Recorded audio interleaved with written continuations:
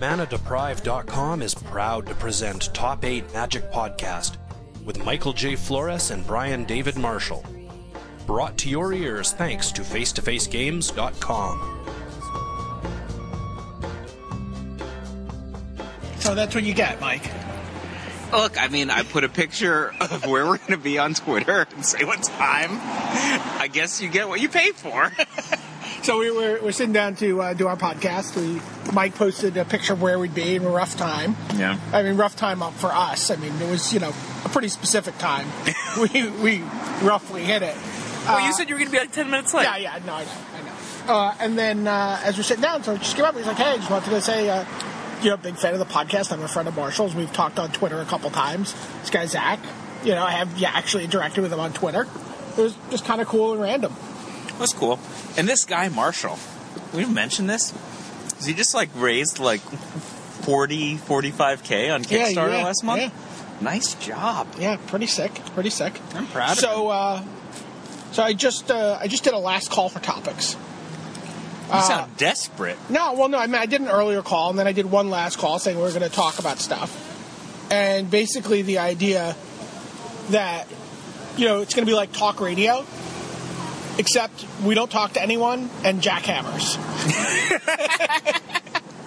So more of the same. Which could be our podcast title for this episode, and jackhammers. Because I was like, rain pending, are we going to meet at the same gay time, same gay place?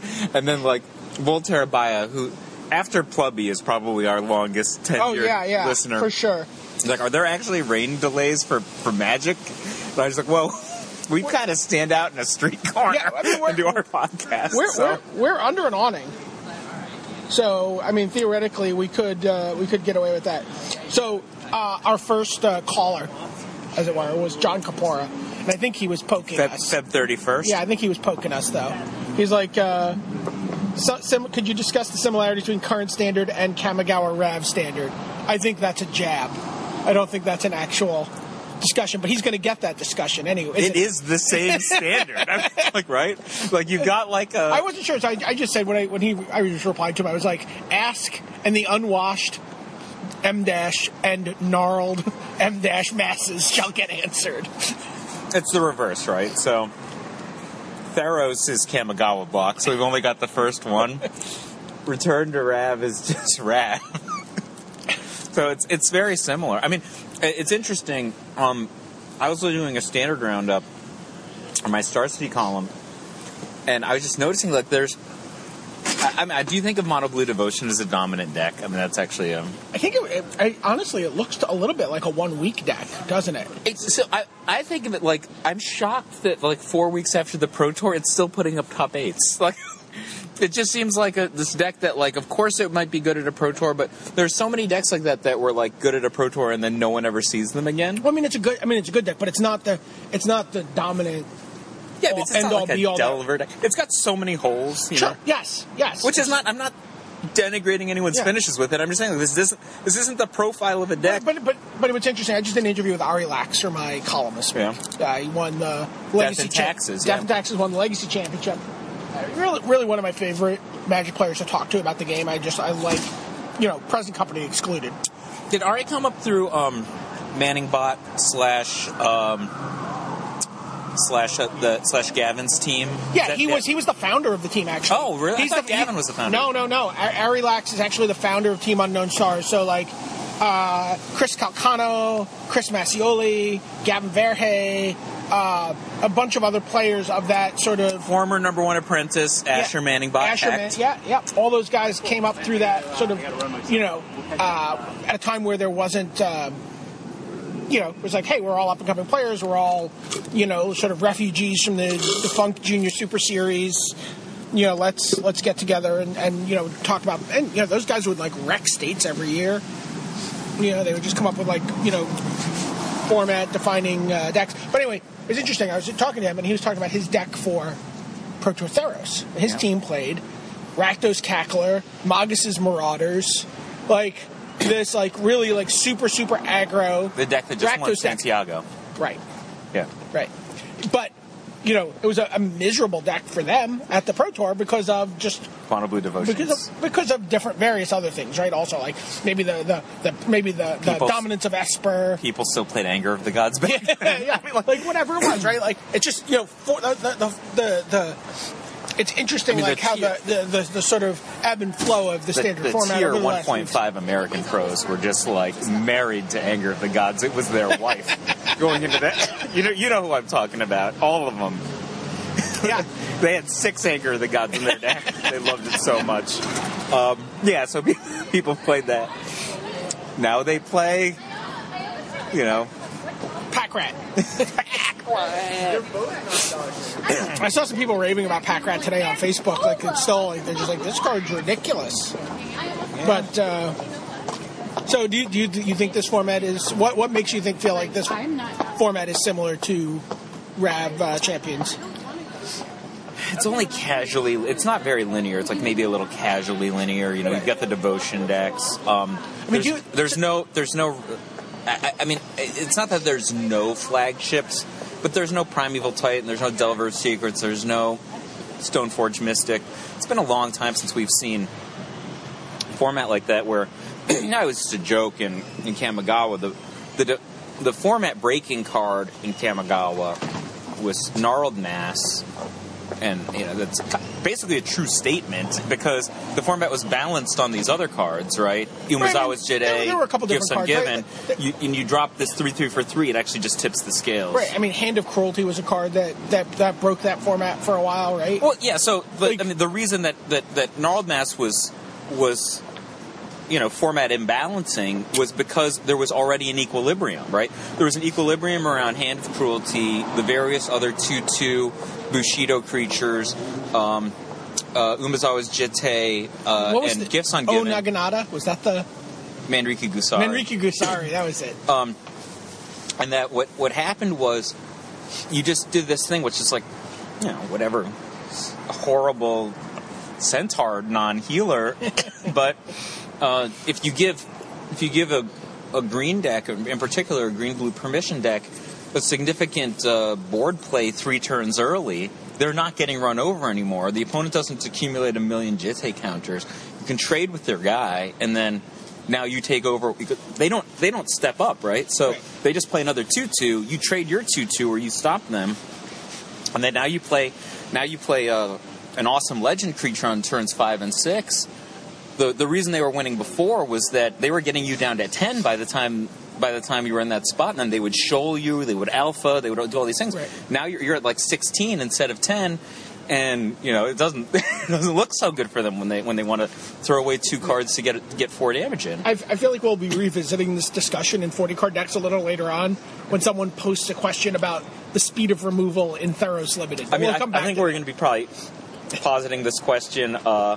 I don't know, 6-10 years from now, I'm like, oh, do you remember that?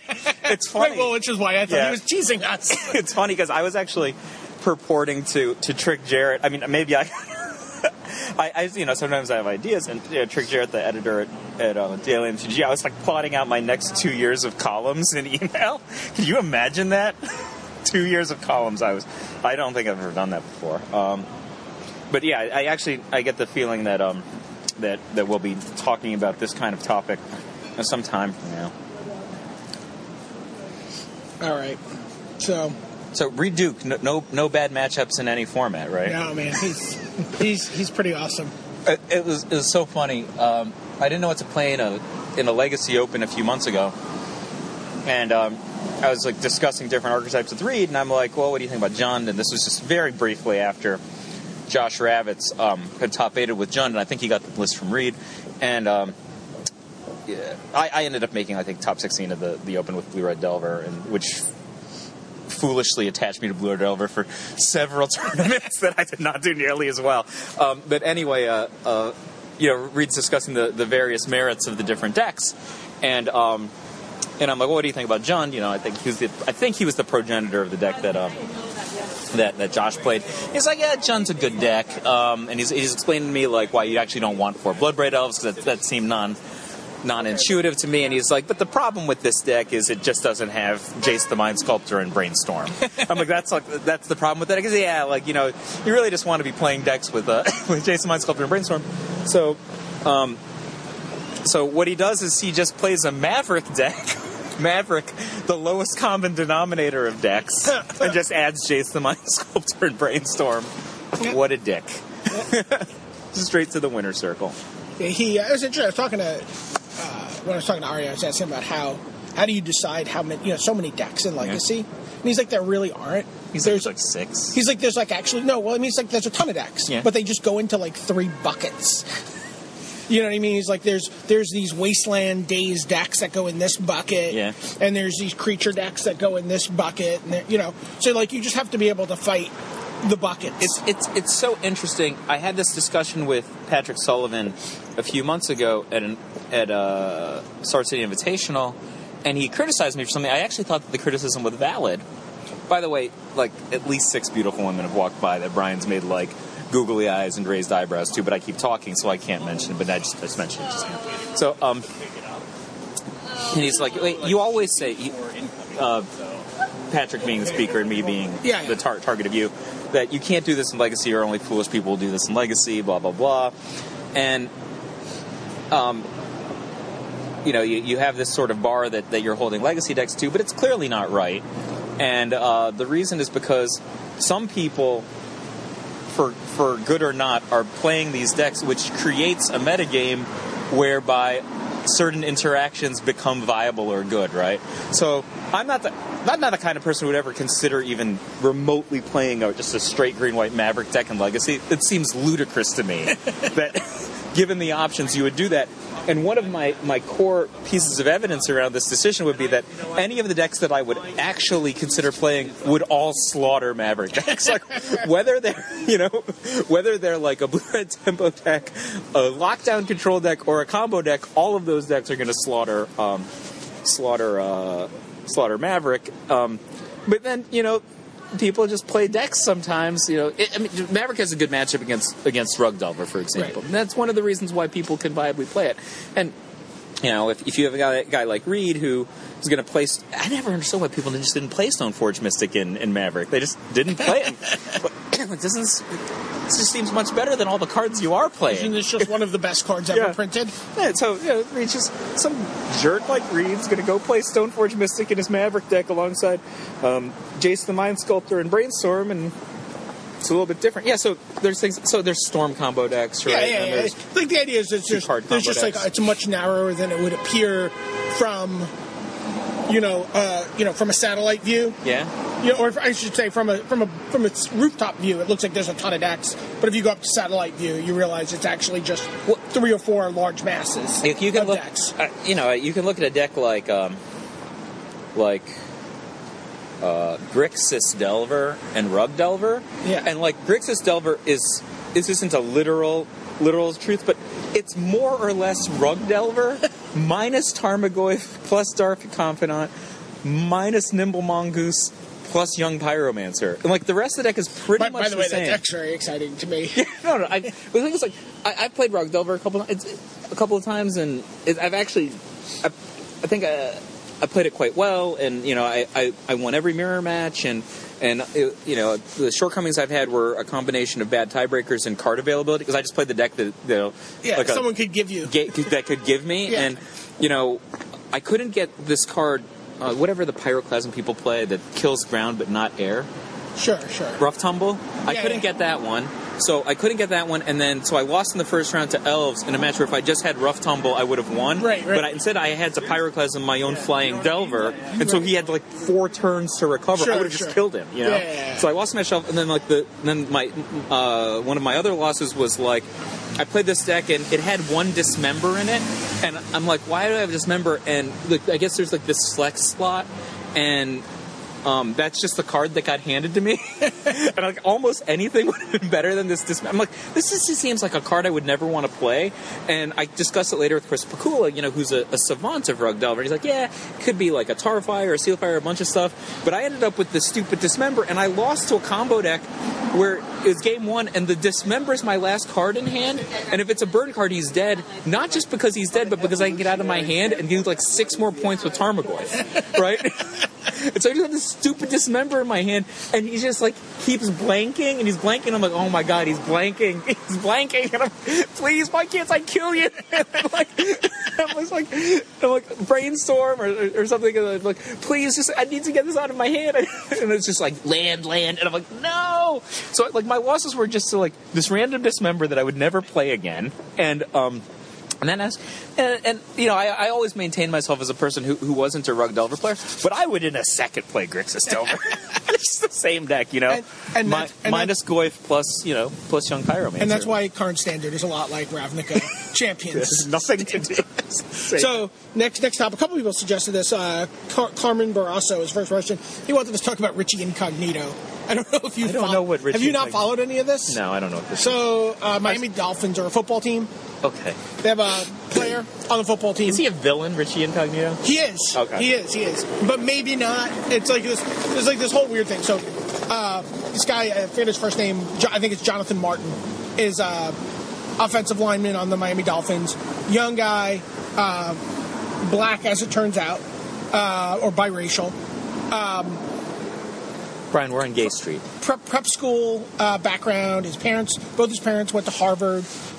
Very smart, well-spoken, but apparently ambivalent about football player. His team... He's like the Gadiel Slifer of football. No, well, not quite. His team decides that they want him to toughen up. Yeah. And they have this guy, Richie Incognito, who's this white, apparently very blue-collar background. Yeah. Leather neck, just this. But this sounds like a Magic Johnson, Larry Bird situation. They're like, listen, just toughen this guy up. So he just hazes this kid for like a year and a half, including these incredibly racist, homophobic, slap your mother in the face kind of voicemails and texts that eventually lead to Martin walking away from the team. Yeah. And getting they're like, well, you didn't show up. You're going to get suspended. And he's like, well, I was harassed, and here's how I was harassed. So then Incognito gets suspended. So, this whole team, the Dolphins, by the way, meanwhile, are just falling apart. But that's neither here nor there. But, and so what's happened now is there's this backlash where all the Dolphin players, including many of the black players, are like, well, Richie Incognito's not a racist. I know he used the N-word, but he's one of us. We acknowledge him. We've welcomed him. He's an honorary black player. He's allowed to use that word. Right? There's all this crazy stuff going on. And it's all stuff that doesn't really have a lot of application to Magic players. The Magic analogy. Stupid Carmen Barrasso asked this question, so you have to answer it. Yeah, stupid question. No, how the teacher says there's no stupid questions. I love talking about this topic. I mean, it's fascinating to me. If you don't have, I have nothing to contribute. I can listen to you talk. I like listening to you. You don't have an informed opinion about it, but it's just really interesting. There's all this kind of flips on,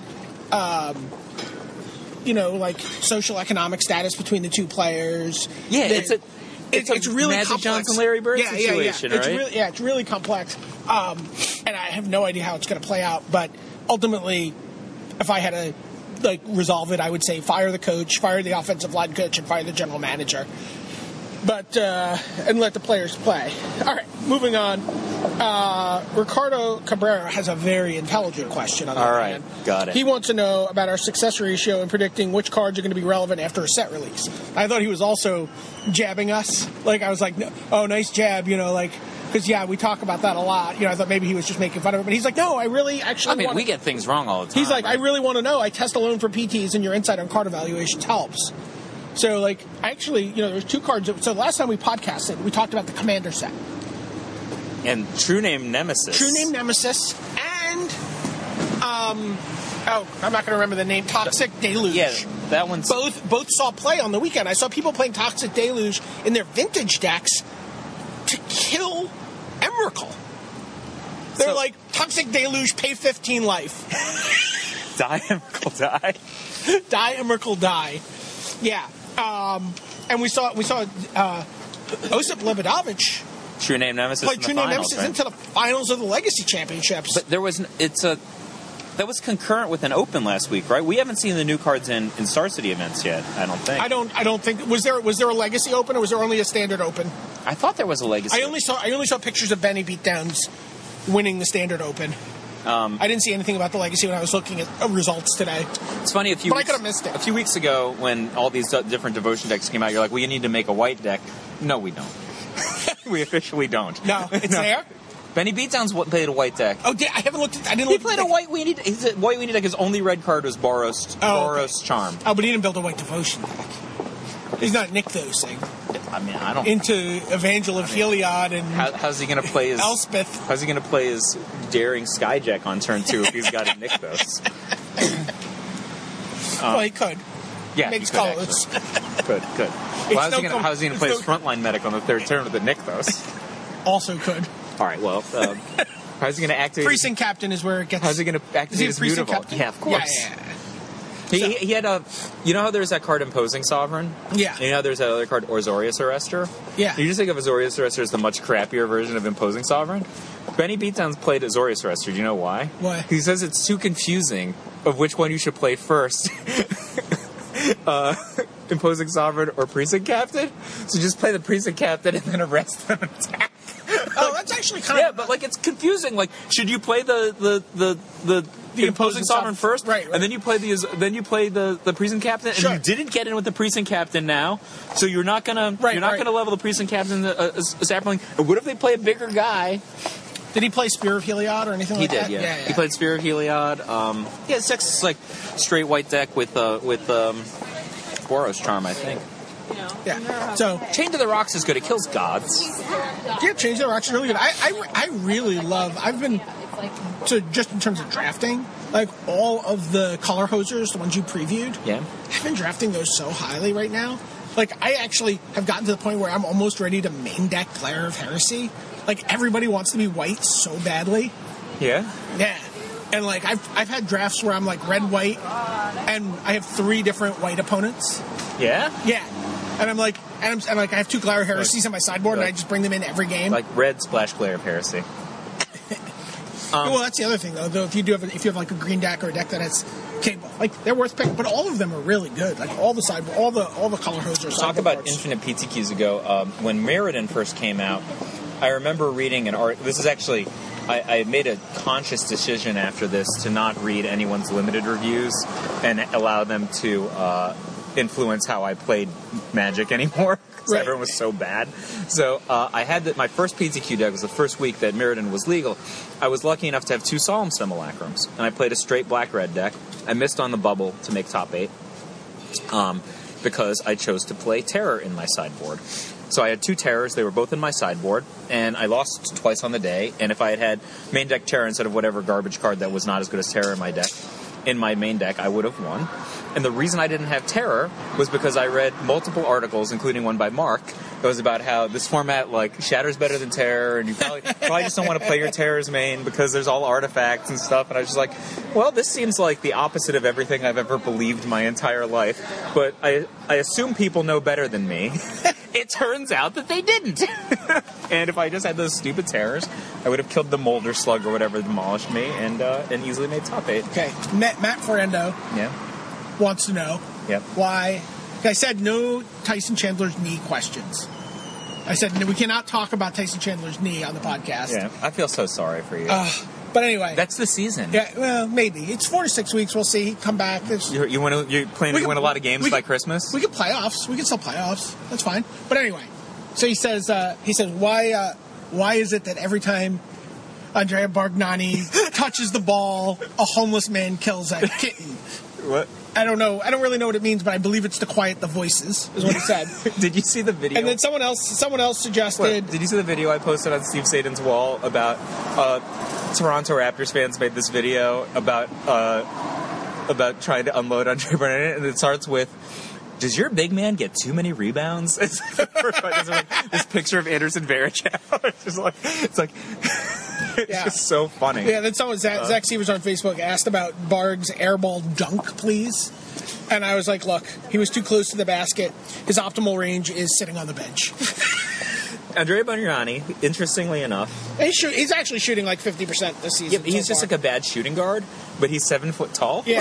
So like his stats are worse than a pretty good shooting guard in every way, but he's 7 foot tall. Yeah, he's a weird dude. You would expect him to play a little bit different game. He's a weird dude. Okay, so I don't know. This is a limited question. I don't know how much you've been paying attention. I'll read the question and then you can answer it then. Sure. It's Vincent Gorman there.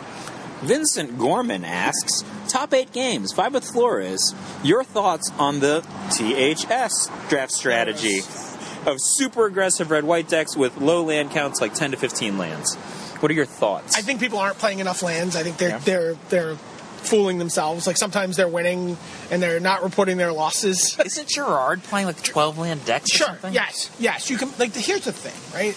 Like you have a lot of scry cards when you play that deck, and wouldn't you rather have a few extra lands and scry those away and hit your land drops? I have no opinion. Yeah. You're asking me. I can certainly see the 14-15 land. I think anything where you're going below 14 or 15 is getting into double dog dare territory. Well, I double dog dare you Yeah. to go 11 lands. Yeah, exactly. It's just like playing horse at some point. Like Gerard is sort of showing off for his stream. Like, the red-white deck is like wide open. You can always get it. It is made up of the garbagiest cards. And it's a lot of fun to play. Like, and it just really like all your cards fall within a range of 1 to 3 mana. Very rarely 3 mana. I mean, they're really all like 1 or 2 mana. So like, you just don't have any bad draws, and you really never need to hit A third land. a fourth land. I mean, except for when you're playing like Your Heliod. or your precinct, your phalanx leader. That's the white 1/1 heroic guy that when you target him, all your guys get +1/+1 counters. He's really good. And like I rarely view him as a 2-drop. He's really like a 3-drop or 4-drop because you want to play him And do something. and be able to do something at instant speed. You want to like spark jolt him and make your team bigger, or God's willing him or something like that. So like you really want optimally want 3 lands, and then you never want to see enough. Then you want to scry every land you see to the bottom of your deck. Fair enough. From that point on. I mean, I think it's an awesome you think deck. it's a playable strategy? I think it is a playable. I've certainly won. I just think people are. Like I said, I think people are like, hey, I can make this shot from the half court line. Fair enough. It's just like J.R. Smith on a hot streak. I thought you like J.R. I do, but I like J.R. Smith a lot more when he's taking reasonable shots and passing the ball. Which he was doing. Like the back half of last season until he stopped doing that in the playoffs. I mean, like I said, I think it's pretty reasonable. I think it's a great fallback deck. Like you can be like, okay, I'm going to draft. You just like you make your first pick. You pick a Heliod, or you pick a Spear of Heliod or something. Well, does the Spear / the Heliod make your deck? The Spear Heliod probably doesn't make your deck. 2 mana intensive. 2 mana. I guess certainly if you're going to play 15 lands or 14 lands or 11 We're talking lands. about 12 lands. Yeah. Like if you're talking about 12 lands, like I haven't done the math, but like what are the odds you'll ever see? Because it's not reasonable. I mean, it's a fun deck. Like cards like a Crone Crusader, which just go around the table. Like just crappy 1-drops, like the red guy that disenchants for 4 mana. But he's like a 1/1 for R. Like that guy's like perfectly fine. You're like, I will give him Titan Strength, and he attacks for 4. Scry away this land. Yay! Traveling Philosopher loves that deck. Grizzly Bear, huh? Grizzly Bear. Yeah. The bullshit artist. So I really like the deck a lot. Marshall Sutcliffe has some questions. Yeah. Long-time listener, first-time caller, Marshall Sutcliffe. So he wants to know about Gray Merchant being overrated. In Limited? In Limited, I guess. Yeah. He wants to know about how to pronounce Duran. It's Duran, right? Yeah, I guess I've said it wrong. I become like Samantha's mother on Bewitched. I just say it. Darren, I just say like Darren or Dagwood or Durward. I always thought it was Duran. I call him Durward. TV announcers call him Darren a lot. Yeah. I mean, not Stephen A. Smith, but my friend Duran. I cannot stand Stephen A. Smith. He's my least favorite commentator. Yeah. You ever watch First Take? Sometimes, yeah. It'll be like sometimes it'll be playing in a bar or whatever. Yeah. If I like, go to lunch there or something. Yeah. So I never noticed it before you mentioned it to me. Is Carrie Champion attractive though? She's the moderator. Is she? Yeah. I never noticed. It's Really? her. And then She's stunning. She's a Lakers fan though, so the Lakers are like one of the greatest sports franchises ever. You Yeah. can't really decry them of that. I can. Sure. He wants to know what will topple Esper. In what context? I don't know. Is Esper in standard? Yeah, I guess so. I don't Is know. Esper dominant in standard? Black Red Aggro. Mono Blue Devotion. Mono Blue Devotion has been running circles around Esper, so I'm not really sure. Like I think the most surprising thing to me is that Mono Blue Devotion continues to put up top 8s. Right. Not because there's anything wrong with it, just because it's so eminently beatable. Its key cards are all like, beat me. I cost a lot of mana, and I'm not that powerful. You know, Right. like.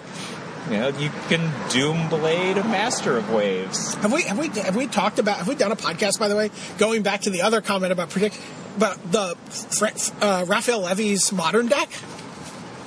Remember we were talking the last podcast? I was like, I don't know. Maybe a modern deck. Hey, how are you? How are you? What's going on? Not much. How you been? I've been really good. Yeah, I heard your voice. I was like, I kind of know that voice. How you been? I've been great. Yeah, good. Yeah, doing a podcast right now. Oh, sorry. Yeah, no problem. No worries. Yeah, sorry about that. You same email? Same email. All right, I'll send you an email Yeah, tonight. cool. Take it in. Say hi to Blake. I will. Who's that? He was a former executive vice president of Topps and former president of WizKids. Oh, yeah? Yeah. Long-time listener. I'm calling. That was actually, he heard my voice apparently from a block away and recognized it. Apparently, my new office, a little you loud. can hear everything through the door, which Yeah. is embarrassing considering how I behave in my office. Anyway, Mono Blue Devotion. Oh, Yeah, Raphael Levy. Yeah. he didn't make top 8. He didn't make top 8, but I mean, it seemed pretty sweet. Basically, what you were talking about. Yeah, the Kira Great Classman is a big deal. Like, just because of what you're talking about how fragile the Mono Blue Devotion deck is, Yep. Kira is just awesome in that deck, right? And especially if you have Aether Vial. Yeah, I will Aether Vial my Kira in, I'll untap, I'll Aether Vial my Master of Waves in, GL. You know. And they just Vapor Snag. Their spell is Vapor Snag. It's like Spreading Seas and Vapor Snag. Yeah. I could not sign up faster. I think if you look at the daily, if you haven't seen the deck, I think if you look at the daily decks on Daily MTG that like the column that Luis Scott Vargas currently curates, he did a piece about the deck. It's pretty cool. I think it's a fun deck. It's gonna be interesting to see when modern PTQ season comes around, which is also something we need to talk about more because I got a lot of positive feedback from our last podcast about that, like PTQ, like it's not really positive feedback so much as people like, yes, please do this. Please, I would like it. Could you help me with this, please? Yes. Yeah. So we're gonna have to do this. I've already talked to Steve. Steve's in. I thought we would start today. No, it's not PT. Like We could start giving tips. We're gonna start talking before Just the tip. We'll talk before Just the tips.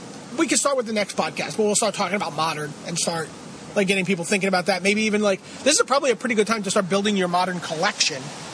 Like if you're thinking about PTQing and you want to be like, I'm reasonably certain the next PTQ season is modern constructed, but I don't know. I don't know. We'll have to check. Because it's weird, right? Like all the Grand Prix right now are all different constructed formats, and the PTQ season's all limited right now. Yeah. So it'll be a constructed format. I know that. It's interesting. Like Jason Barnett asks, what do you think would make modern a more popular format? I feel like modern's pretty popular. What does it mean a popular format? I don't know. That's actually a strange question. It's a strange question. Like Legacy, right? I mean, obviously there was the sort of like controversial statements by Pete Huffling about like we're not going to do modern opens or team limited opens. We're only going to do Legacy opens, on Sunday. Yeah. Which kind of like I think is more to the point about like the devotion of the Legacy community, which really wants that. I disagree. Okay, I have a very specific take on this. Well, it's also he wants to buy and sell Legacy cards. Used to be that there were 3 kinds of Legacy players, right? Right. This is not my definition, but a player who's a pretty broad-minded, well-respected player in the community, said there's 3 kinds of legacy players, okay? 2 kinds of legacy players are awesome. 1 kind of legacy players is stone assholes, and you would never want to be friends with them, okay? So there's guys who have been playing for a long time, and they've got cards, and there's something they can make a legacy deck or whatever. That's one. And they want to play, right? Like, they come and here's an event near them, they want to play. Other ones are regular tournament players who Legacy happens to be the format, so they play Legacy that day. That would be like probably us if we were playing Legacy, Sure. right? Yeah. And then the third kind is the Legacy community. Do you remember when Steve won the Legacy Grand Prix? And, like, going into the Legacy Grand Prix, we were like, the so-called community has no clue about this format, right?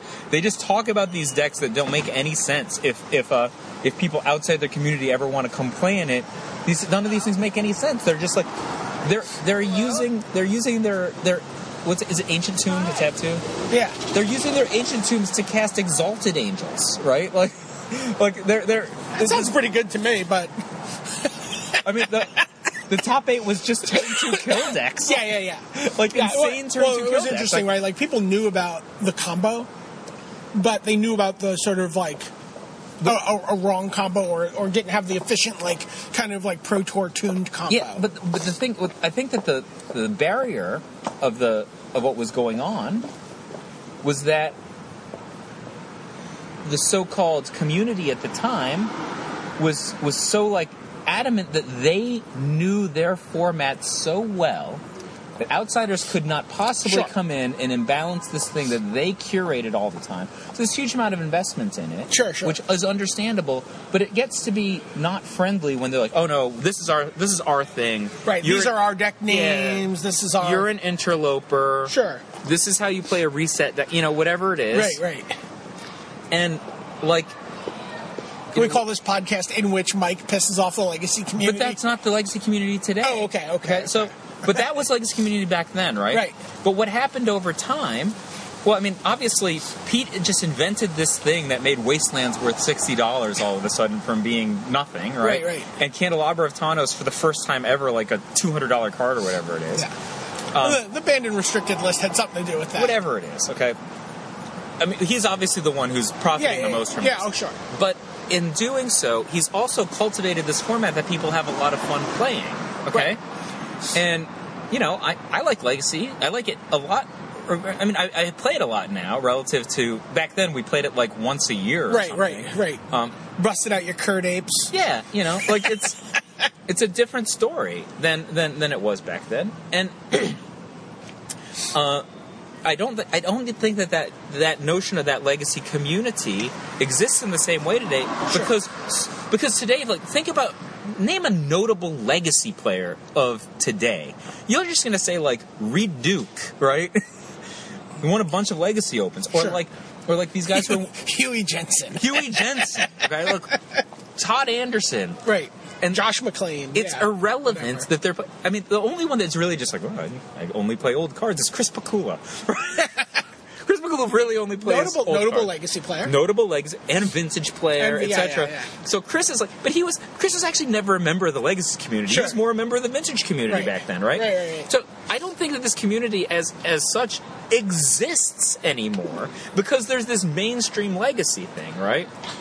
So, I mean, whatever. If I'm pissing off the 2006 Legacy community, I think that by now they've realized that they were wrong. The guy that wore that silly hat is going to be really mad at you. No, I mean, like, haven't they had to figure out, like, after Billy Moreno's deck that they must have been wrong? Sure. Right? Like, Magic is this great thing where we have events and, facts display themselves. Yeah. The community as it stood and the principles that they were saying, well, this is our closed off, walled off community, we're doing these things, Right. That's not what ended up performing in those tournaments. To point to that, I guess, going back to the original question of making Modern more popular, I guess making Modern more popular is really a matter of time, right? Like, in terms of developing a Modern community, in terms of developing, like, people who have their sort of pet decks, and they're, because cards don't rotate out of Modern, right? Modern is, by definition, the modern card frame. So So Modern sort of becomes a bigger and bigger card pool with more and more options and more decks that are viable. I actually don't agree with this. I don't think that there will ever. I think You don't think there'll be a modern community? I don't think so, and this is my reason why. The Legacy community that I'm referencing, or the Vintage community, was concurrent with that, right? So there was a Vintage community and a Legacy community. I remember in preparation for Legacy Grand Prix Trials, Legacy Grand Prix, both I and Stephen Menendian had separately started writing articles about Legacy and our explorations of Legacy. And criticism from some readers was like, you can't necessarily take a notable standard writer like me or a notable vintage writer like Stephen Menendian and then just have them work on Legacy and then necessarily that their ideas are credible relative to Legacy. And one of you is pedantic. Which one? And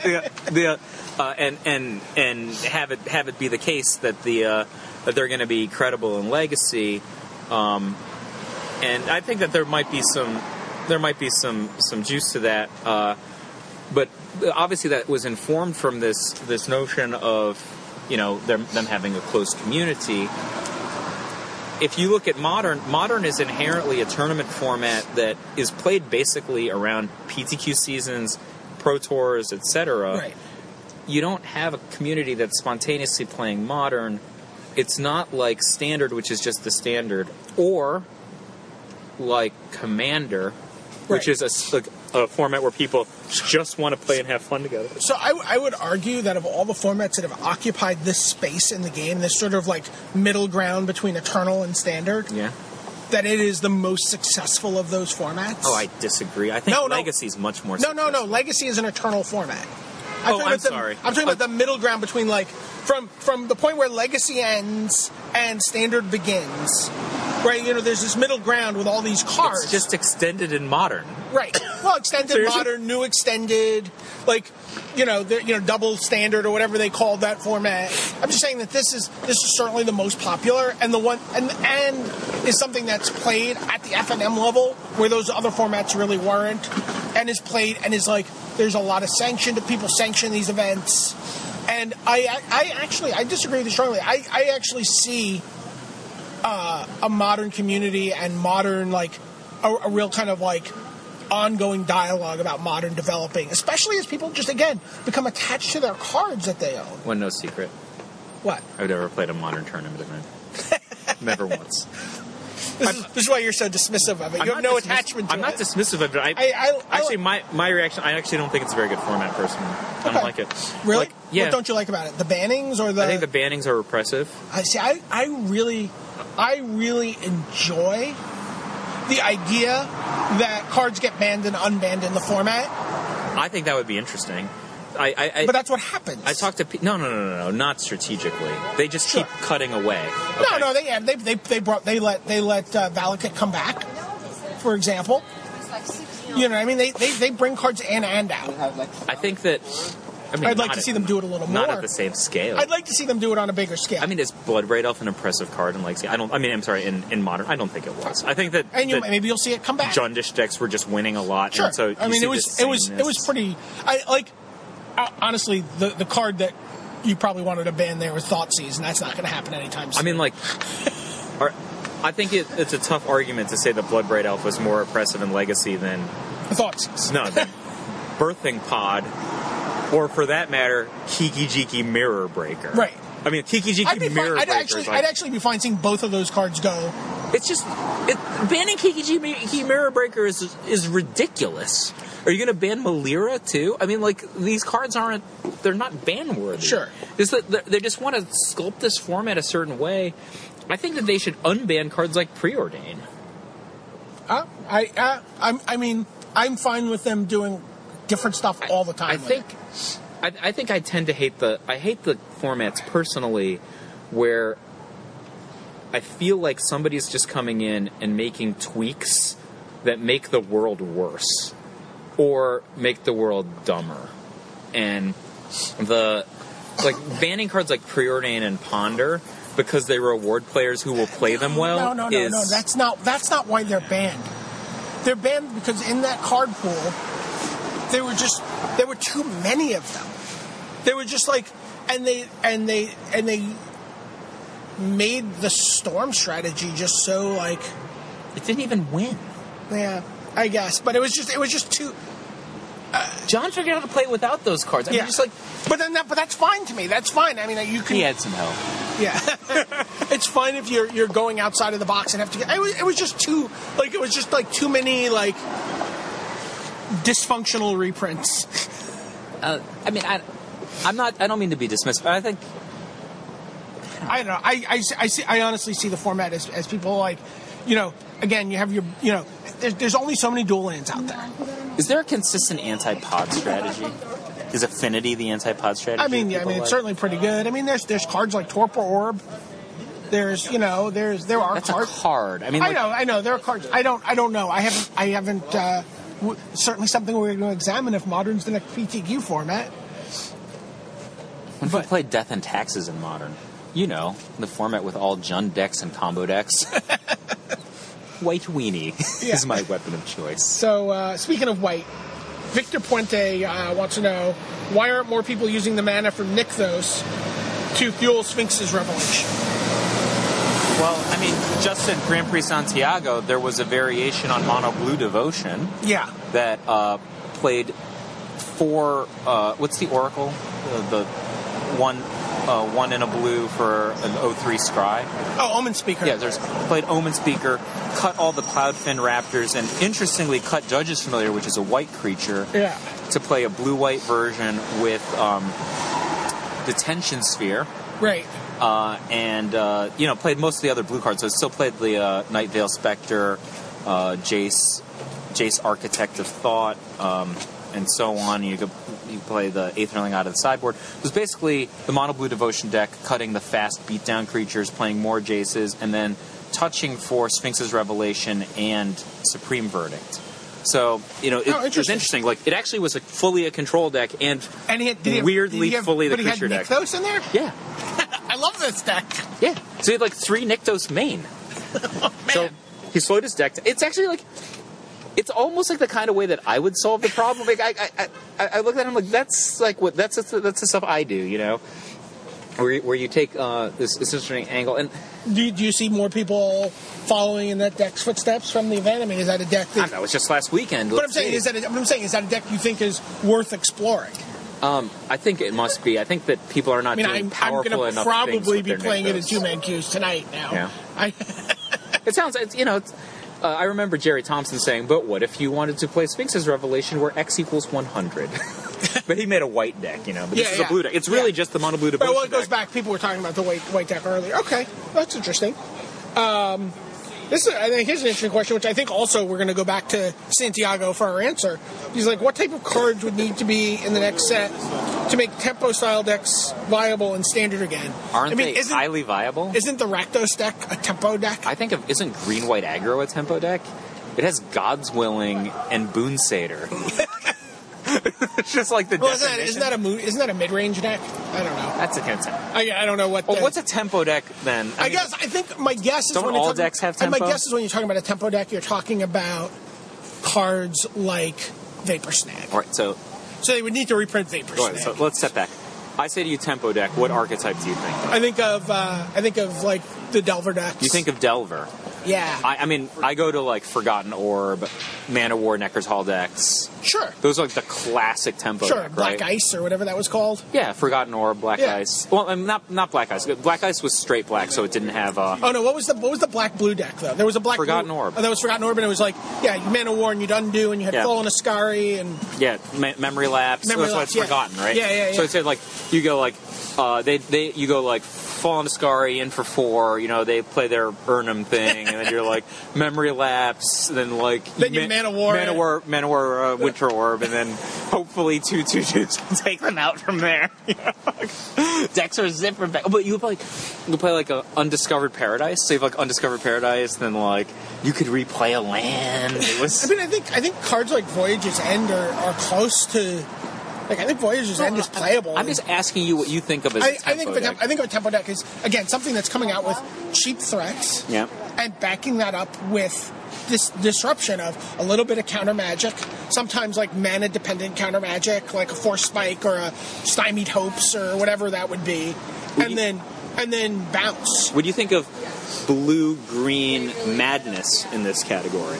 Yes, I think a blue-green madness is definitely a tempo deck. Would you think you just want your opponent back on their heels, and they're playing they're looking to stick one answer, one turn. Like when you were talking about the Gnarled earlier, how the Gnarled would buy you so many turns. Yeah.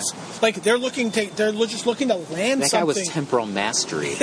They're just looking to land something that's going to let them dig their heels in and get back into the game. But what about blue-green Threshold? Would you say that's a tempo also, deck? Yeah. Also, yeah? Yeah. What about, especially remember when we played with Centaur Chieftain? What about Miracle Grow?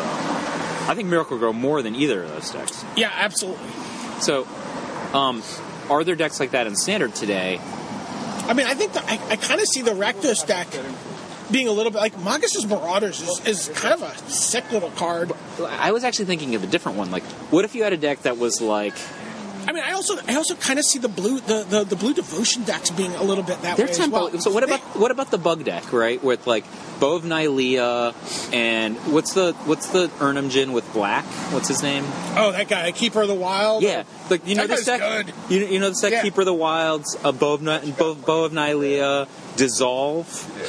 You know this deck or no? I saw a picture of this deck online yesterday, and I was like, oh, that deck looks like a deck I would play. It's an okay. I mean, that deck is from an era from before Mono Blue Devotion, right? Right. So right. It's weird. We're talking about eras before Mono Blue Devotion. The format is 5 weeks old, but. But, I mean, what about the Fanatic of Mogus Mono Red deck? To me, that's the tempo-iest deck, right? You push, finish. It's...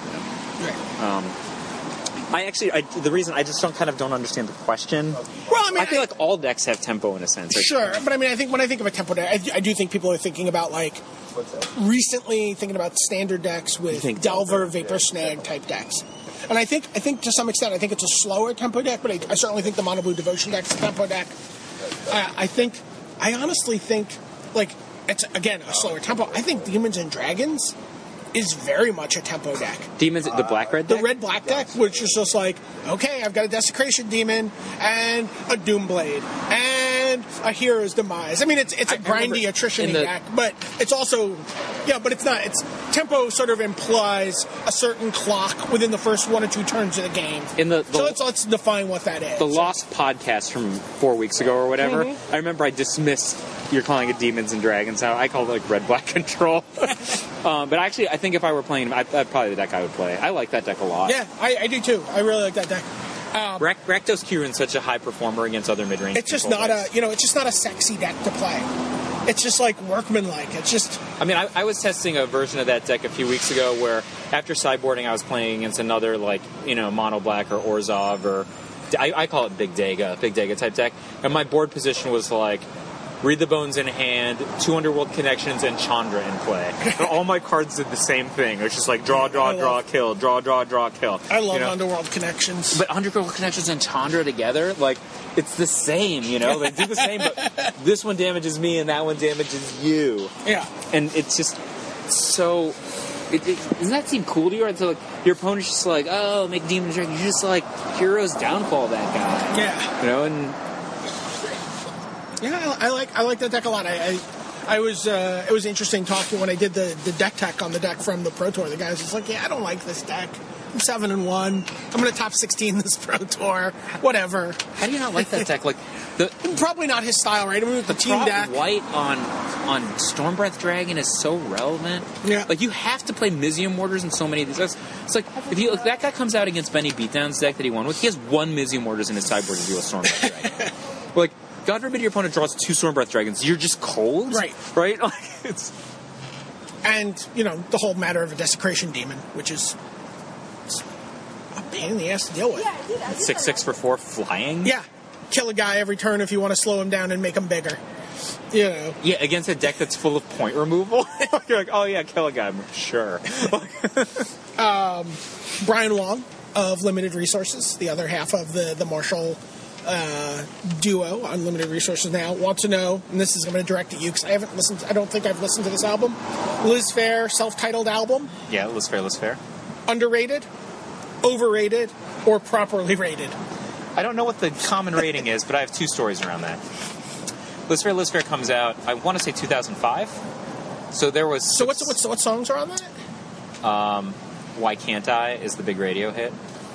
Okay. Why can't I can't sing. Yeah, Why Can't I is the big radio. Why Can't I Sing? There were 2 songs on it. So Why Can't I was one of them, and the other one escapes me. Right. That's not HWC, right? That's not the album with HWC. Give Me Your Hot White Cum. Yeah. Yes, that is the album. Oh, I like that album a lot, actually. Right. So I think that album's underrated. So my vote is underrated. So I'm just telling you 2 stories. Okay. I don't know what the actual rating is. Okay. Yeah. So it's substantially worse than Somebody's Miracle, which was the next album that came out after that. Okay. Although I don't know. Which I don't love as You much. don't like Somebody's Miracle? I don't love it. Have you listened to Bollywood? I'll listen to it again. Bollywood's very I'll bad. listen to it again tonight. No, Bollywood's the one While I'm playing the bug deck. Okay, so I actually really like Somebody's Miracle. Yeah. I like it substantially more than Liz Fair, Liz Fair. Right. I think that it's substantially worse than Somebody's Miracle. I mean, it's obviously doesn't hold a candle to Exile and Guy, though. Right. Nothing. No. I also, I think that might be one of the top 10 or 15 albums of all time. I believe it's rated by Rolling Stone as the 9th or 10th best album of all time. So. Yeah, my list and Rolling Stone's list are wildly divergent. They don't know what they're talking about. I mean, if For the most you don't want my list of the top 10 albums of all time. For a while, I had Belinda Carlisle's "Runaway Horses" rated at number 1. Go jump in a sewer. Number 1. Sorry. You and I on Runaway Horses. Ooh, ooh, baby. Hold on tight. Anyway, so I go to the Barnes & Noble on Union Square and purchase... Remember when people bought music in a store? Yeah. So I purchased this, and in my CD player, to date myself, I pop out... The CD in the CD player is Fiona Apple's...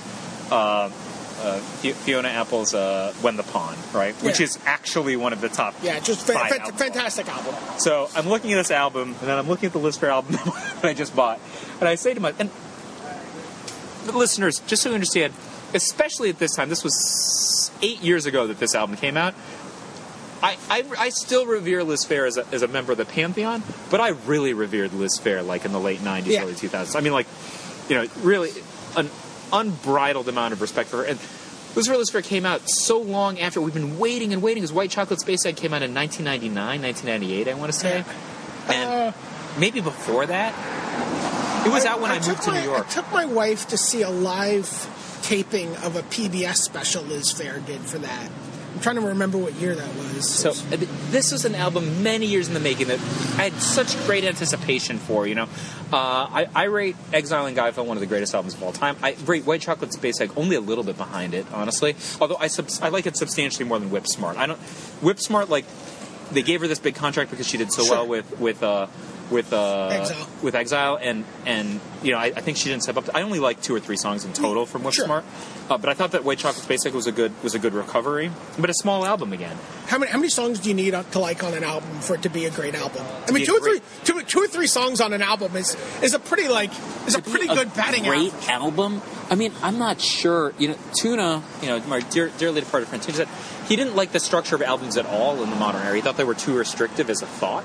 Right. And that's something I've wrestled with personally. Like, you think of something like When the Pond, where every single track is fantastic, or something like, I mean, I don't know how you feel about Katy Perry, but as a girl pop star, she puts out consistently a high level of work. I'm not comparing her maybe to your tastes, but she'll put out 6 number 1 hits on an album. Sure. How many?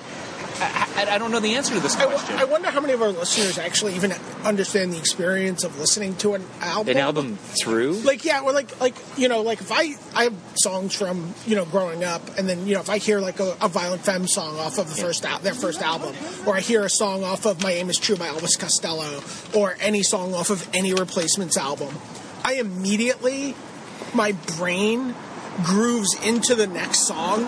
Me too. Right? You know what I mean? Like, I hear that next song and I'm upset like when I'm not, I find myself like going, oh, wait a minute, why am I listening to this on random? I need to go listen to that whole album now. I've just revised, just in the course of the last 30 seconds, I've revised my position. There are still great albums. Yeah. The first 3 albums that were released by The Strokes all 3 albums are A+.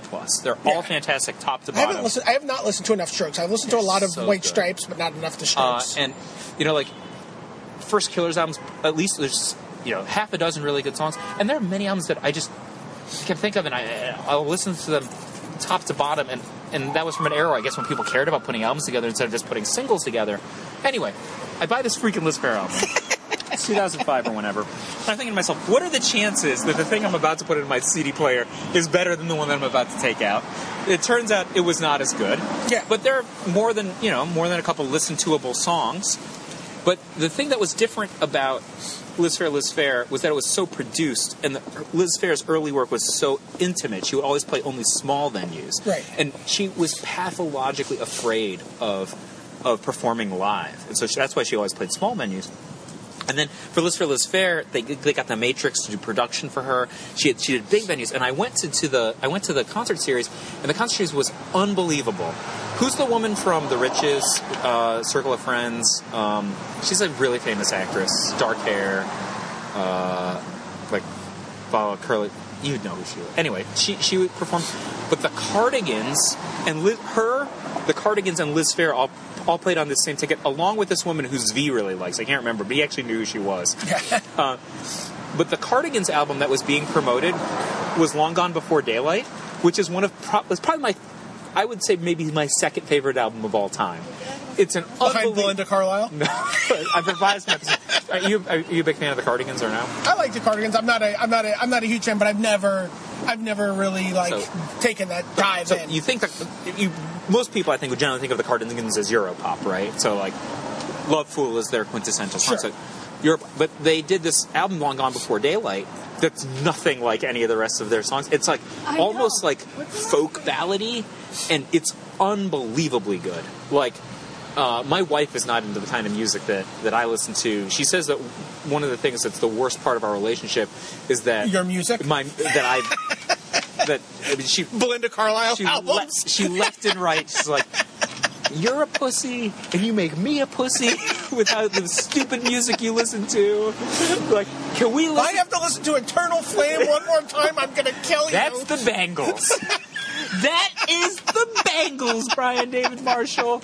Anyway, she's like, can we listen to the Boss? Can we listen to Bruce Springsteen? True or false? You've listened to Eternal Flame somewhere in the last 5 years. Of course, more than I probably listened to Eternal Flame in the last month. That's not the point of this. So, me and my wife are road tripping, okay? Yeah.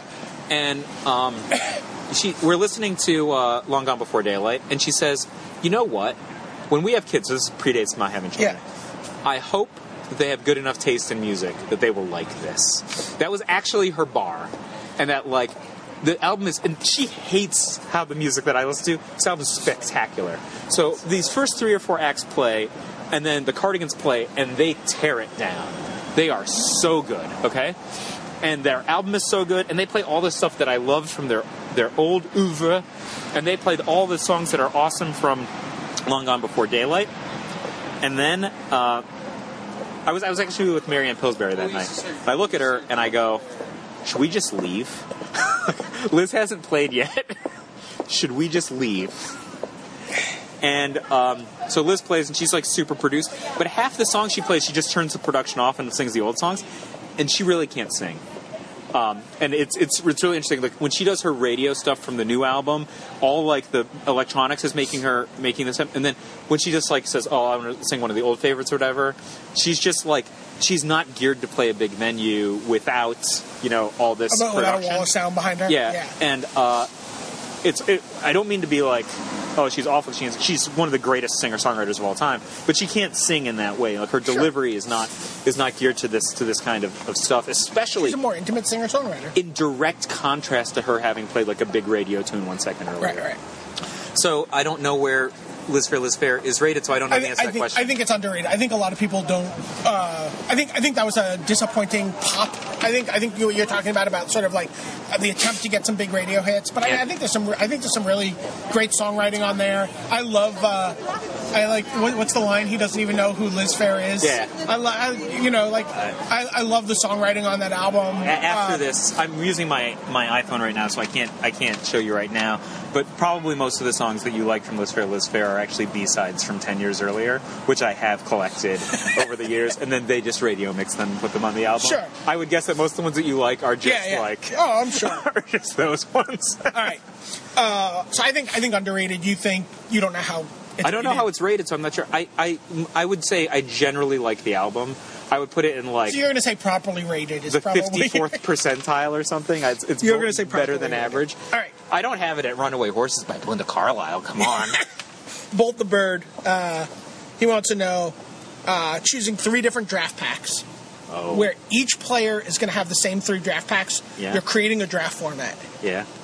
It's not a wacky draft. It's not like everyone just brings whatever 3 draft packs they want. So we have 8 players at the table? 8 players at the table, 3 draft packs to create a limited environment. What are you going to do? I know my answer already. Who's at the table with me, though? I mean, it's round 1 of a Pro Tour, wacky draft Pro Tour. Great friends or like people... Random competitive drafters. I'm going to have my answer, and I don't know if you're going to like it. Okay, so for me, this is difficult because I don't like 3 different draft pack draft formats. Yeah? I like triple champions, triple Innistrad, triple Return to Ravnica, triple, that's my thing. Yeah? I like the 3 set drafts. Although I really like, I think my favorite 3 set draft set might be the recent Return to Ravnica, Gatecrash, Dragon's Maze, full block. My number 1 choice? Urza Saga, Urza Saga, Urza Saga. You're just going to take triple Urza Saga? My number 2 choice, M11, M11, M11. You're not going to, neither of us are going to wacky draft here? Those were insane formats. I hate variants. Yeah, I'm the same. I'm the same. I enjoy variants in the proper context. Oh, no. But when I'm drafting, when I draft, I want to be able to execute on a plan. Oh, I so want to badly. look to my left, look to my right. Yep. Formula drafts my preordain. Yeah. This is it. So Andres Pischer, asks. So this is in response to the Gray Merchant question. People were talking about draft formats, and he's like, and I think this ties back to your Gnarled Mist. This is something I alluded to earlier. I'm in favor of explaining why slow, inefficient removal, which is what Theros has, like a lot of 5-mana removal spells, 6-mana removal spells, makes a draft environment faster and not slower. It's obvious it makes it faster because you're not killing the creatures. Right. And you don't like the idea that a Doomblade versus a Sip of Hemlock, right? Sip of Hemlock costs 6. You have to get to enough mana to play it. Meanwhile, your opponent's like, I've made this 2-drop. I'm going to get to untap and protect it with my spells. Yeah. Right?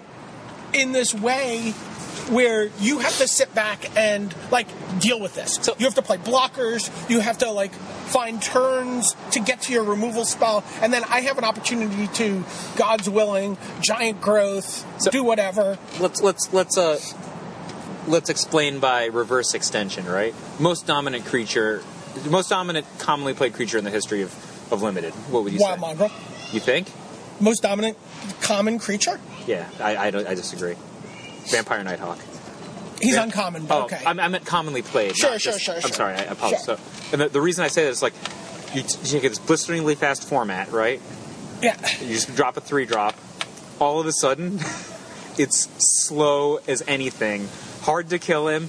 He races you. Nighthawk, you're Belinda Carlisle of Magic cards?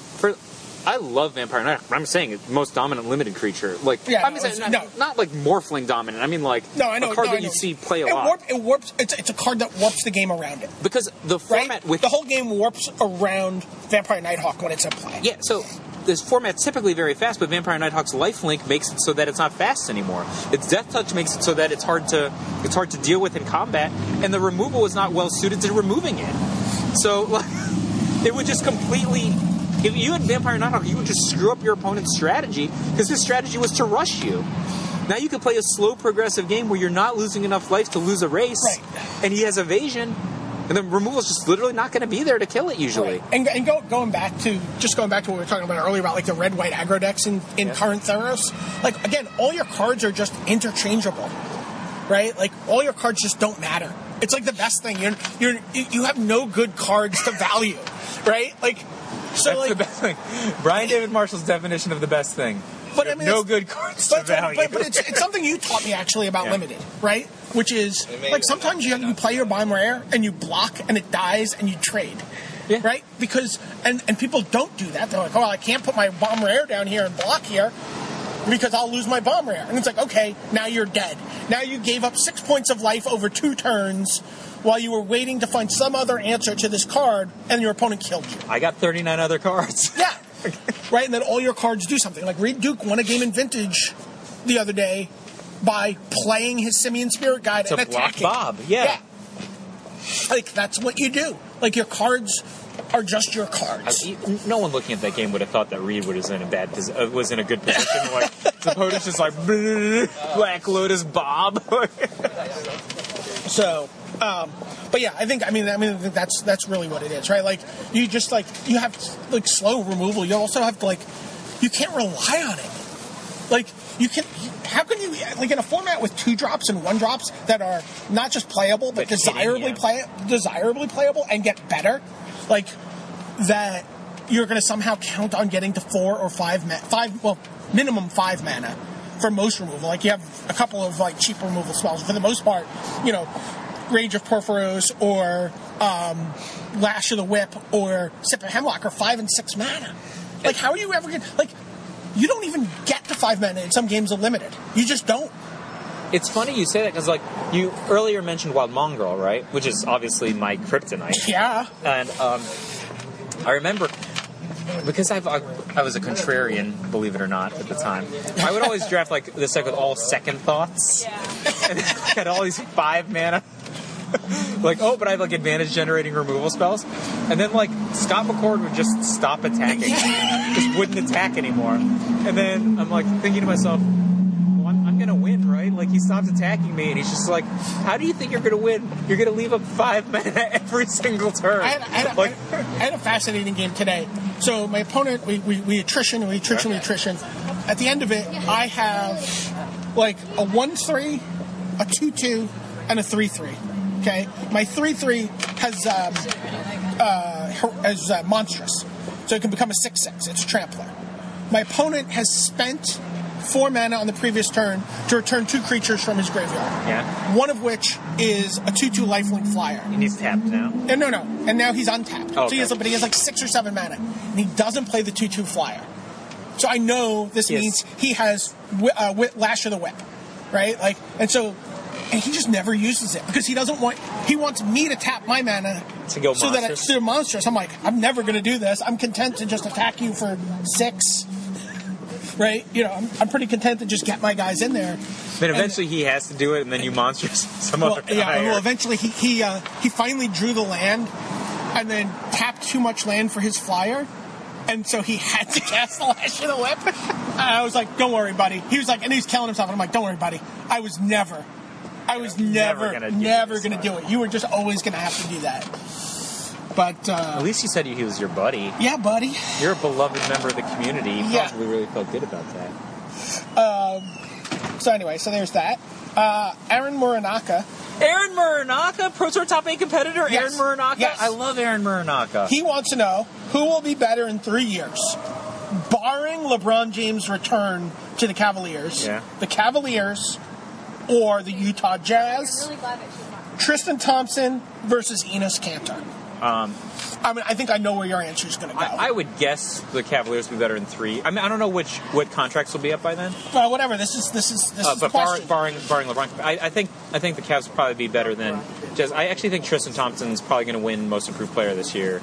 I think he's going to be a star caliber player, but I think he's going to be a star caliber player of the Anderson Varejao vein, which is that he's a star caliber player that no one recognizes as a star, or the media doesn't recognize as a star, and that players like Kyrie Irving are going to continue to accumulate all of the glory, even if Tristan and Varejao and CJ Miles this season are going to be the ones who are actually producing the statistics that are making the team win. I think I would guess the Cavaliers are better, and I don't know why. Enos Kanter doesn't seem to be better than Tristan to me. Right. What would you think? I think the Cavs. The Cavs have been just getting all the number 1 picks. But did Andrew Bynum hurt his knees by giving a piggyback ride to That story was from last year. I looked at the This year. No, it was from last Well, year. he's got hurt knees this year. Yeah, I know he has, but he's playing at least. Yeah. I think that we have him next year too. He just promised someone he'd play in Philadelphia at some point, right? He's like, I promised Philadelphia fans, I'll play in Philly. They're playing tomorrow. So And he's going to get 5 minutes, 2 points, 1 rebound. So last night, I was going to watch I was at a movie club and I was going to watch the game on my phone, but I was out with the Tony Sai, who has NBA League Pass at his house, and I live in the same building as him. Yeah. So no, just come watch it at my house. So the Cavs are like, when they're up in the third, when I'm looking on my phone in the car, we get to his house and they're only down by 4 at the beginning of the quarter. They're down. They're down by a bazillion. Then with like a minute to go, suddenly they're up a point, and I'm like, how did this happen? I'm like, first I was like, man, can't believe I'm not like, whatever my list of things I could be doing is, but they're up a point with like, a minute to go, and I'm like, man, I'm glad I watched this game. The Bucks score back, which you do, that you can't go on a run forever. So 24 seconds left.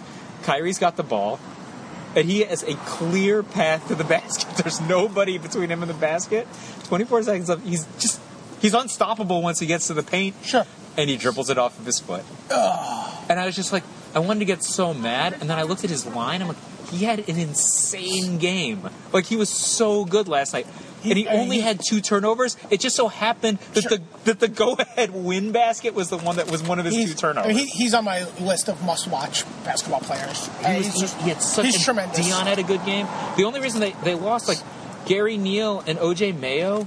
I mean, I was just like, Gary Neal is so pissed. Why did you not make all these threes against Miami in the finals, you fat idiot?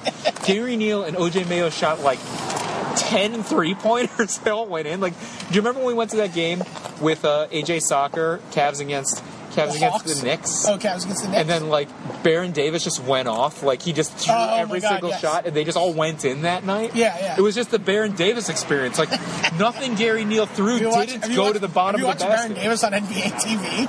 No. He's like commentating. Really? Well, I guess he's like more like news desking, but yeah. Okay.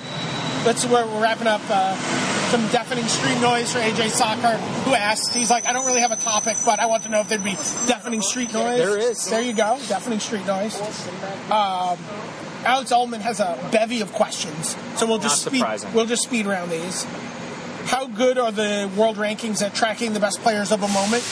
Pretty good. Who do they have at first? Sam Black? I think it's Ben Stark still. Ben Stark. It goes over like Reed is third, right? Yeah, something Who's like that. in second? Josh Utter-Layton.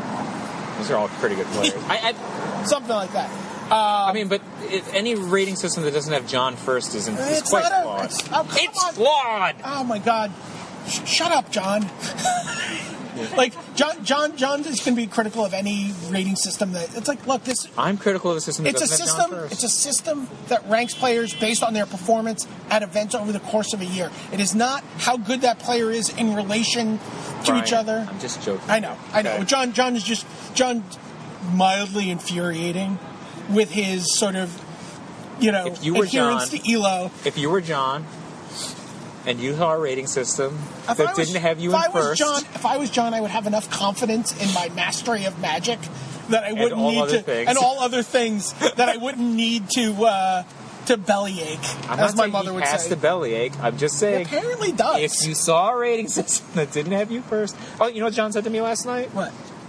Mike, you look like you've lost weight. Oh, that's very nice. That was nice of him. Yeah. I think I just hadn't seen him in a month. Do you like my new shoes? Those are pretty sweet, actually. Did you see this part? Look at the logo part. Look what it says. I can't read it from here. Love Mike. Yeah. He wants to know how much Marvel is currently winning the live action. I mean, they're just annihilating DC. Yeah. Right? I mean, so... Agent of S.H.I.E.L.D. is not very good. Well, I don't know how well it's doing. 2 of the 3 movies that DC made for Batman were really good, right? Super duper good. But Marvel's tonnage of movies is... All their movies are pretty good, at least, and some of them are very good. Like, Iron Man 1's very good. Both Captain America, new Captain America, and new Thor, both look awesome. I'm going to Thor this weekend. Oh, I'm going to probably go see Thor this weekend, too. Did you see Ender's Game last weekend? I didn't. I did. I didn't see it yet. So, I actually want to discuss this, because you put it up on your Facebook wall before. Yeah. And I don't mean to seem insensitive when I say this. But clearly I'm going to be insensitive to some amount of the listeners. And I know reasonably intelligent people who feel the opposite way from me, who are completely incoherent in their explanations of this. I don't understand what people are trying to get at when they're like, I won't see Ender's Game. I don't want to put money into Orson Scott Card's pocket. Right. They're working under the assumption that Orson Scott Card, enlisted as a producer and as someone who owns the property that it's based on, receives money based on successful box office. And even if he doesn't receive money based on ticket sales, if the movie gets a sequel, that puts even more money into his pocket, which will then be used, as he's done with his money in the past, for anti-gay propaganda. So right, he's been very, very active. Did you read the link to the Muslim guy? The Muslim guy. I mean, that was phenomenal. It was really phenomenally good. beautiful piece on Grantland. And he's written these nuanced gay and Muslim characters in his books that are so beloved of the other characters. Anyway, what I want to get at is, like, if you just want to look at Ender's Game in the abstract, right? Sure. I actually thought that it looked good from a commercials or whatever standpoint. Yeah. It's clearly one of the best science fiction books ever written. It's phenomenal. Me and Brian Kibler for over 10 years have just been saying the enemy's gate is down to each other every time we see each other. And it seemed pretty good to me. It has an insane cast. Sure. I like to see some of those things in adaptation. I love the book. And I also understand how these deals are. First of all, Orson Scott Card is not an executive producer. I understand. He's not. He's only. The issue is that the studio wants to make it into a franchise. Yeah. Okay. Studio wants to make it into a film franchise, and subsequent films will certainly put money in Orson Scott Card's pocket. This is not why I haven't seen it. So here's my radical theory. Yeah. Ready? This is really radical, and this is probably going to upset more people than whatever you just said. I know what you're about to say. Putting money in Orson Scott Card's pocket that he then uses for anti-gay propaganda is actually just good. Because the more crazy old white men rail about, like, two men shouldn't be allowed to get married, the more absurd that sounds. And I think that money is actually far more effective at advancing, like, LBGT causes than donating that money to those causes directly. I thought you were going to say that you were just going to send an offsetting $12 or whatever to your... No. I would just say I was going to send an offsetting $12. I wouldn't actually send it. So this is my position, which is that I don't actually feel like you should put money in those. I do think that the negative, attention of things like the Westboro Baptist Church and Orson Scott Card's, those people are horrible. They're horrible people. But you know what? I think they actually just force people to go, oh my God, my positions are so stupid. Seth Burns said to me once, when I was in younger years and we were talking about things, he's like, Mike, your positions are very well reasoned. I just want to remind you that all the things that you've said, a Klansman would probably agree with. And I was just like, man, that was rough. The way I look at it is like, Orson Scott Card probably got about like $600,000 a few years ago when they bought the option. Then he got some more money when they made the movie. He's not a. Well, what about all the additional sales he gets from book sales? He's not an executive producer. What about all the additional money from book sales? Has nothing to do with whether or not you go see the movie. Sure. Okay. There's nothing to do. Well, with if the movie, the people having this conversation, are not driving book sales. The movie's additional presence in the theaters, the longer it runs, the more talk it gets. Come Oscar time, the more. Whatever. I saw the movie. It's not getting any Oscars. Of course it will. It's going to get some. It's going to get some for sound effects editing. Obviously, that's not going to sell there's a lot of explosions. Okay, it's been around for a long time. It's won every relevant award. I'm not saying if you haven't read it, you're not going to read it or whatever. I'm just saying that there's little to no. And by the way, LGBT, by the way, sorry. Tactile connection between whether I go to a movie or not and putting any money in Orson Scott Card's pocket. Sure. The movie probably has to make something on the order of $1 billion for that to happen. So, if it does, you have only yourselves to blame. Yeah, well, the number of movies that make $1 billion, I can think of 2 off the top of my head that came out in the last 15 years, and they both came out of the Marvel Studios. Yeah. So, Inception also made $1 billion, right? I think so. Yeah. I can't even think of another movie that's made money on that level. And I don't think Orson's going to see very much money, if at all, unless the movie makes. Thor going to be number 1 this weekend? What are the competitors? I have no idea. It's got to be. It looks so good. Game of Thrones director, Alan Taylor. You think it looks? Do you like the first one? I actually do like the first one. I also like the first. I like the first one. I mean, I think that there's like there's a couple weird things in it in terms of like they're like, crap, we used all our budget on Asgard. We'd better fight on a prairie. I mean, like they use words like dark matter pretty annoyingly in the. How much dark matter does you say? Like, oh my god, the universe is made of dark matter. More or less annoying than a cold fusion bomb to freeze a volcano in the Star Trek franchise. Because that's not how cold fusion works. Okay.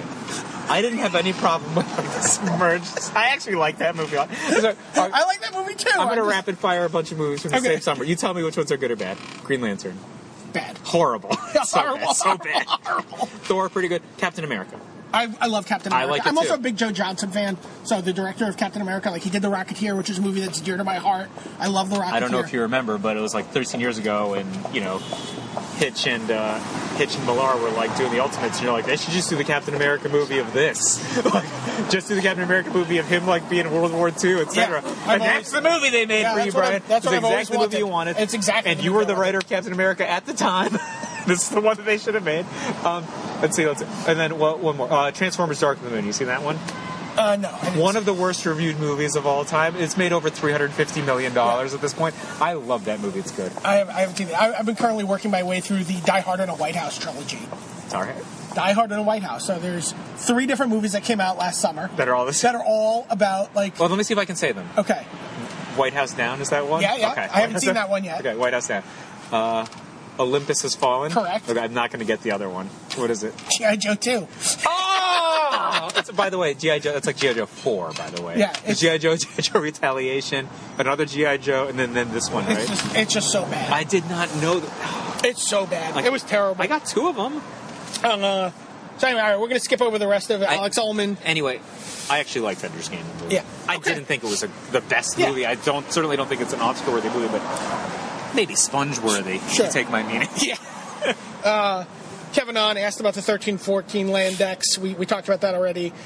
Here's an interesting question. Ian Bennett, to what extent have the skills you learned playing Magic helped you in the real world? I mean, just like everything I do. Everything I do. Yeah, everything I do. Like all of my I am a professional game designer And a professional writer. and a professional. I mean, I already knew how to write, but But I mean, like in a material way, in an audience-generating way. Yeah. I would say that I mean, it certainly completely impacted my management style. Completely How about your impacted my contacts? network. I was just going to Like say my your- network of super smart people.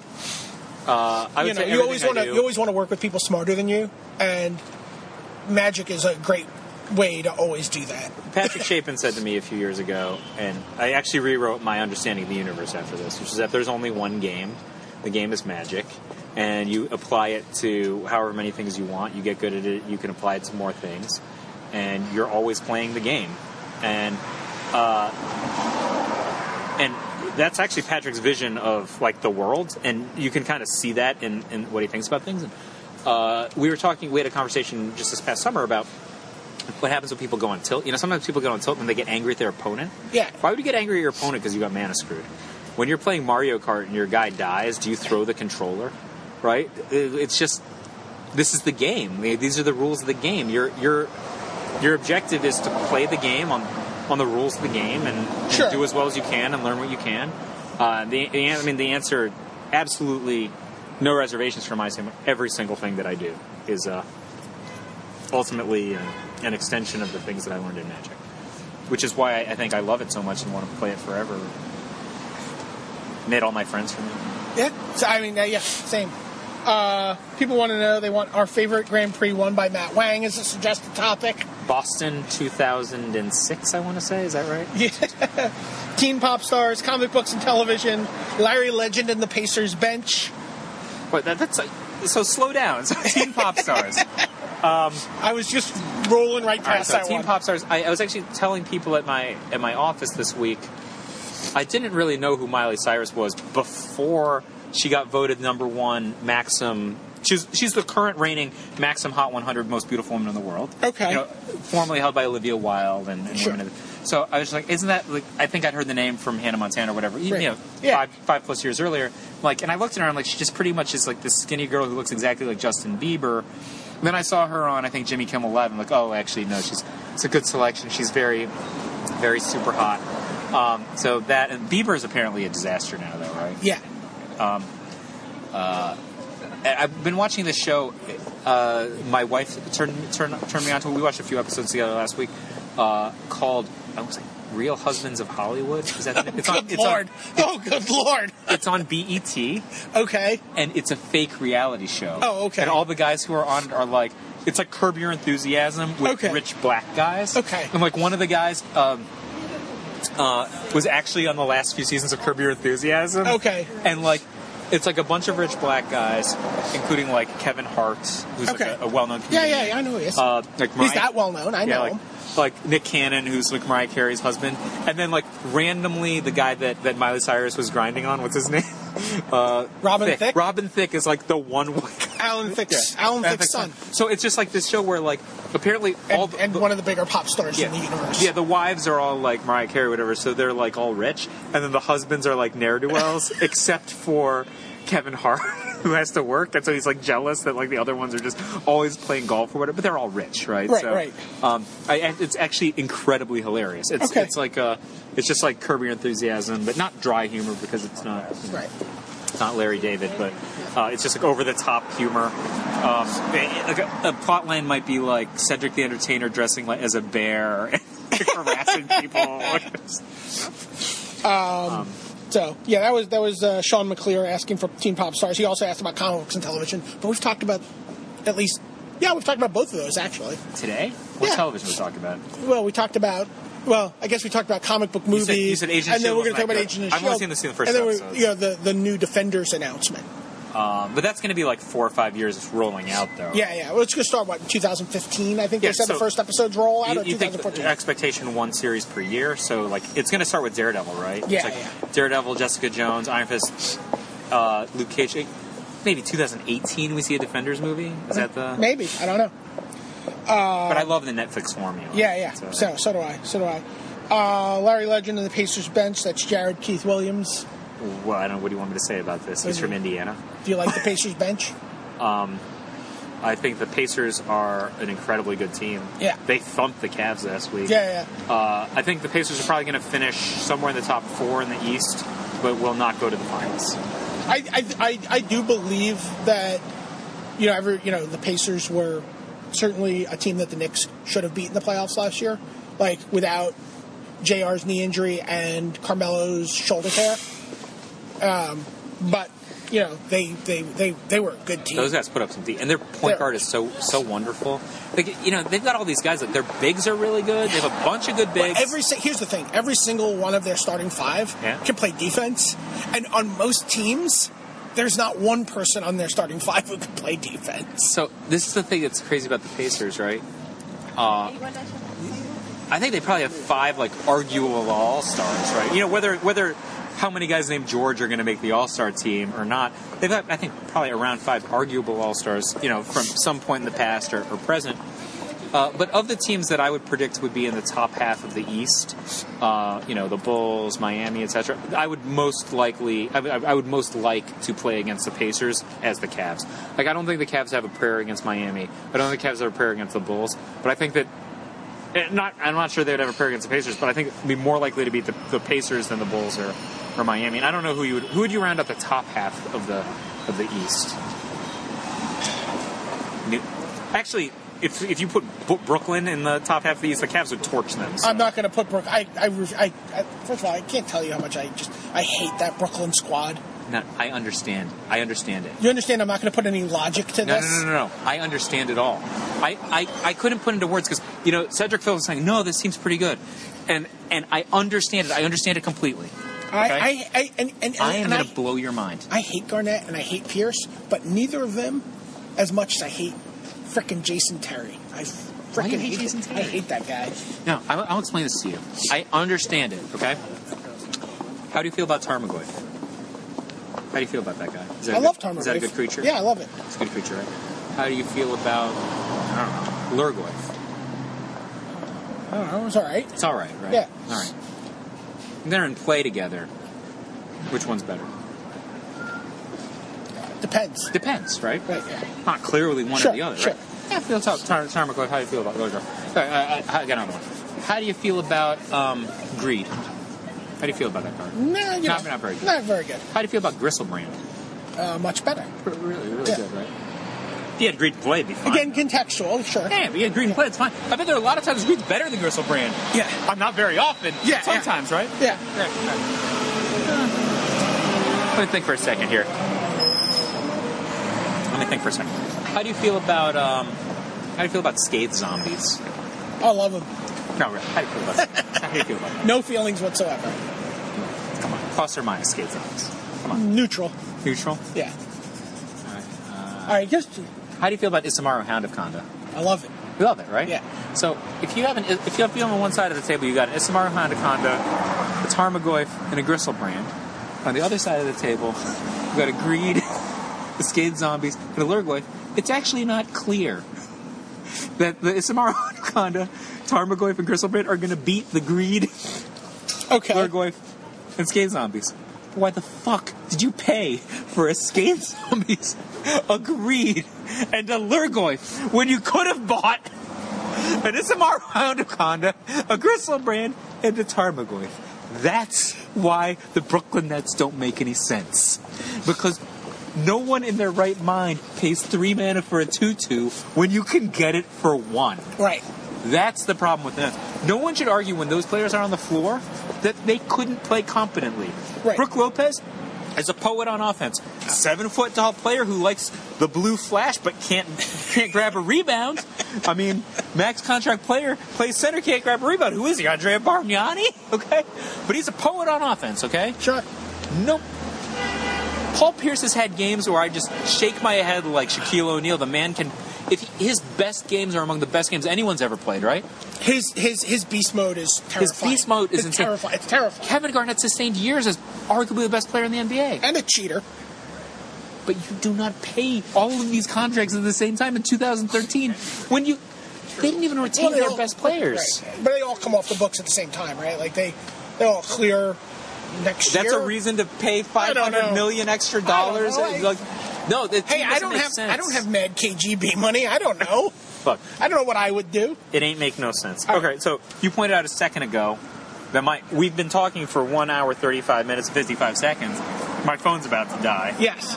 When I hit this button, we're going to pray that I don't erase it again, right? Correct. To who are we going to pray? That was a trick question. Odin. To Odin. It's always Odin. It's Odin on Friday. All Father Yeah. gave It's his always eye Odin. to make sure that this podcast was... any closing thoughts? My closing thoughts are that Grey Merchant of Asphodel is properly rated, not over or underrated. I think it's properly rated. It's a strong card. I'm happy to pick it first, and I think it is a signal if I get one passed to me. Okay. That's my closing thought. What did you think about my Brooklyn Nets analogy? I thought it was convoluted, You understood much like the Nets' strategy of putting together a team. You understand it now after Yeah. I said it, though, right? Yeah. Makes sense to you? Yeah. All right, so this is... And Michael Carter Williams is really good at basketball. oh, my God. Wow. This was such a blown draft. I don't think he's going to end up being a complete bust, and he's obviously not going to be as bad as Andrea Bargnani. Another AB. Oh, my God, another AB. Picked first. Yeah. But we could have taken Victor Oladipo. I mean, look, we could. Michael Carter Williams, I was just like, I should have gone first. Does that mean he wants to play for the Cavs? Because I'll take him. I'll take him. But I mean, he's going to be playing. If he were on the Cavs, right, he'd be playing behind, Irving, Dion, and Jack, right? Like, it's... Well, he gets the chance to just throw himself right into the mix in Philadelphia, right? There's nothing in his way. So anyway, those are my closing thoughts. Spencer Hawes. Spencer Hawes. All right, so this is Michael J. Flores. Brian David Marshall, Top 8 Magic, saying bye. Bye, Canada.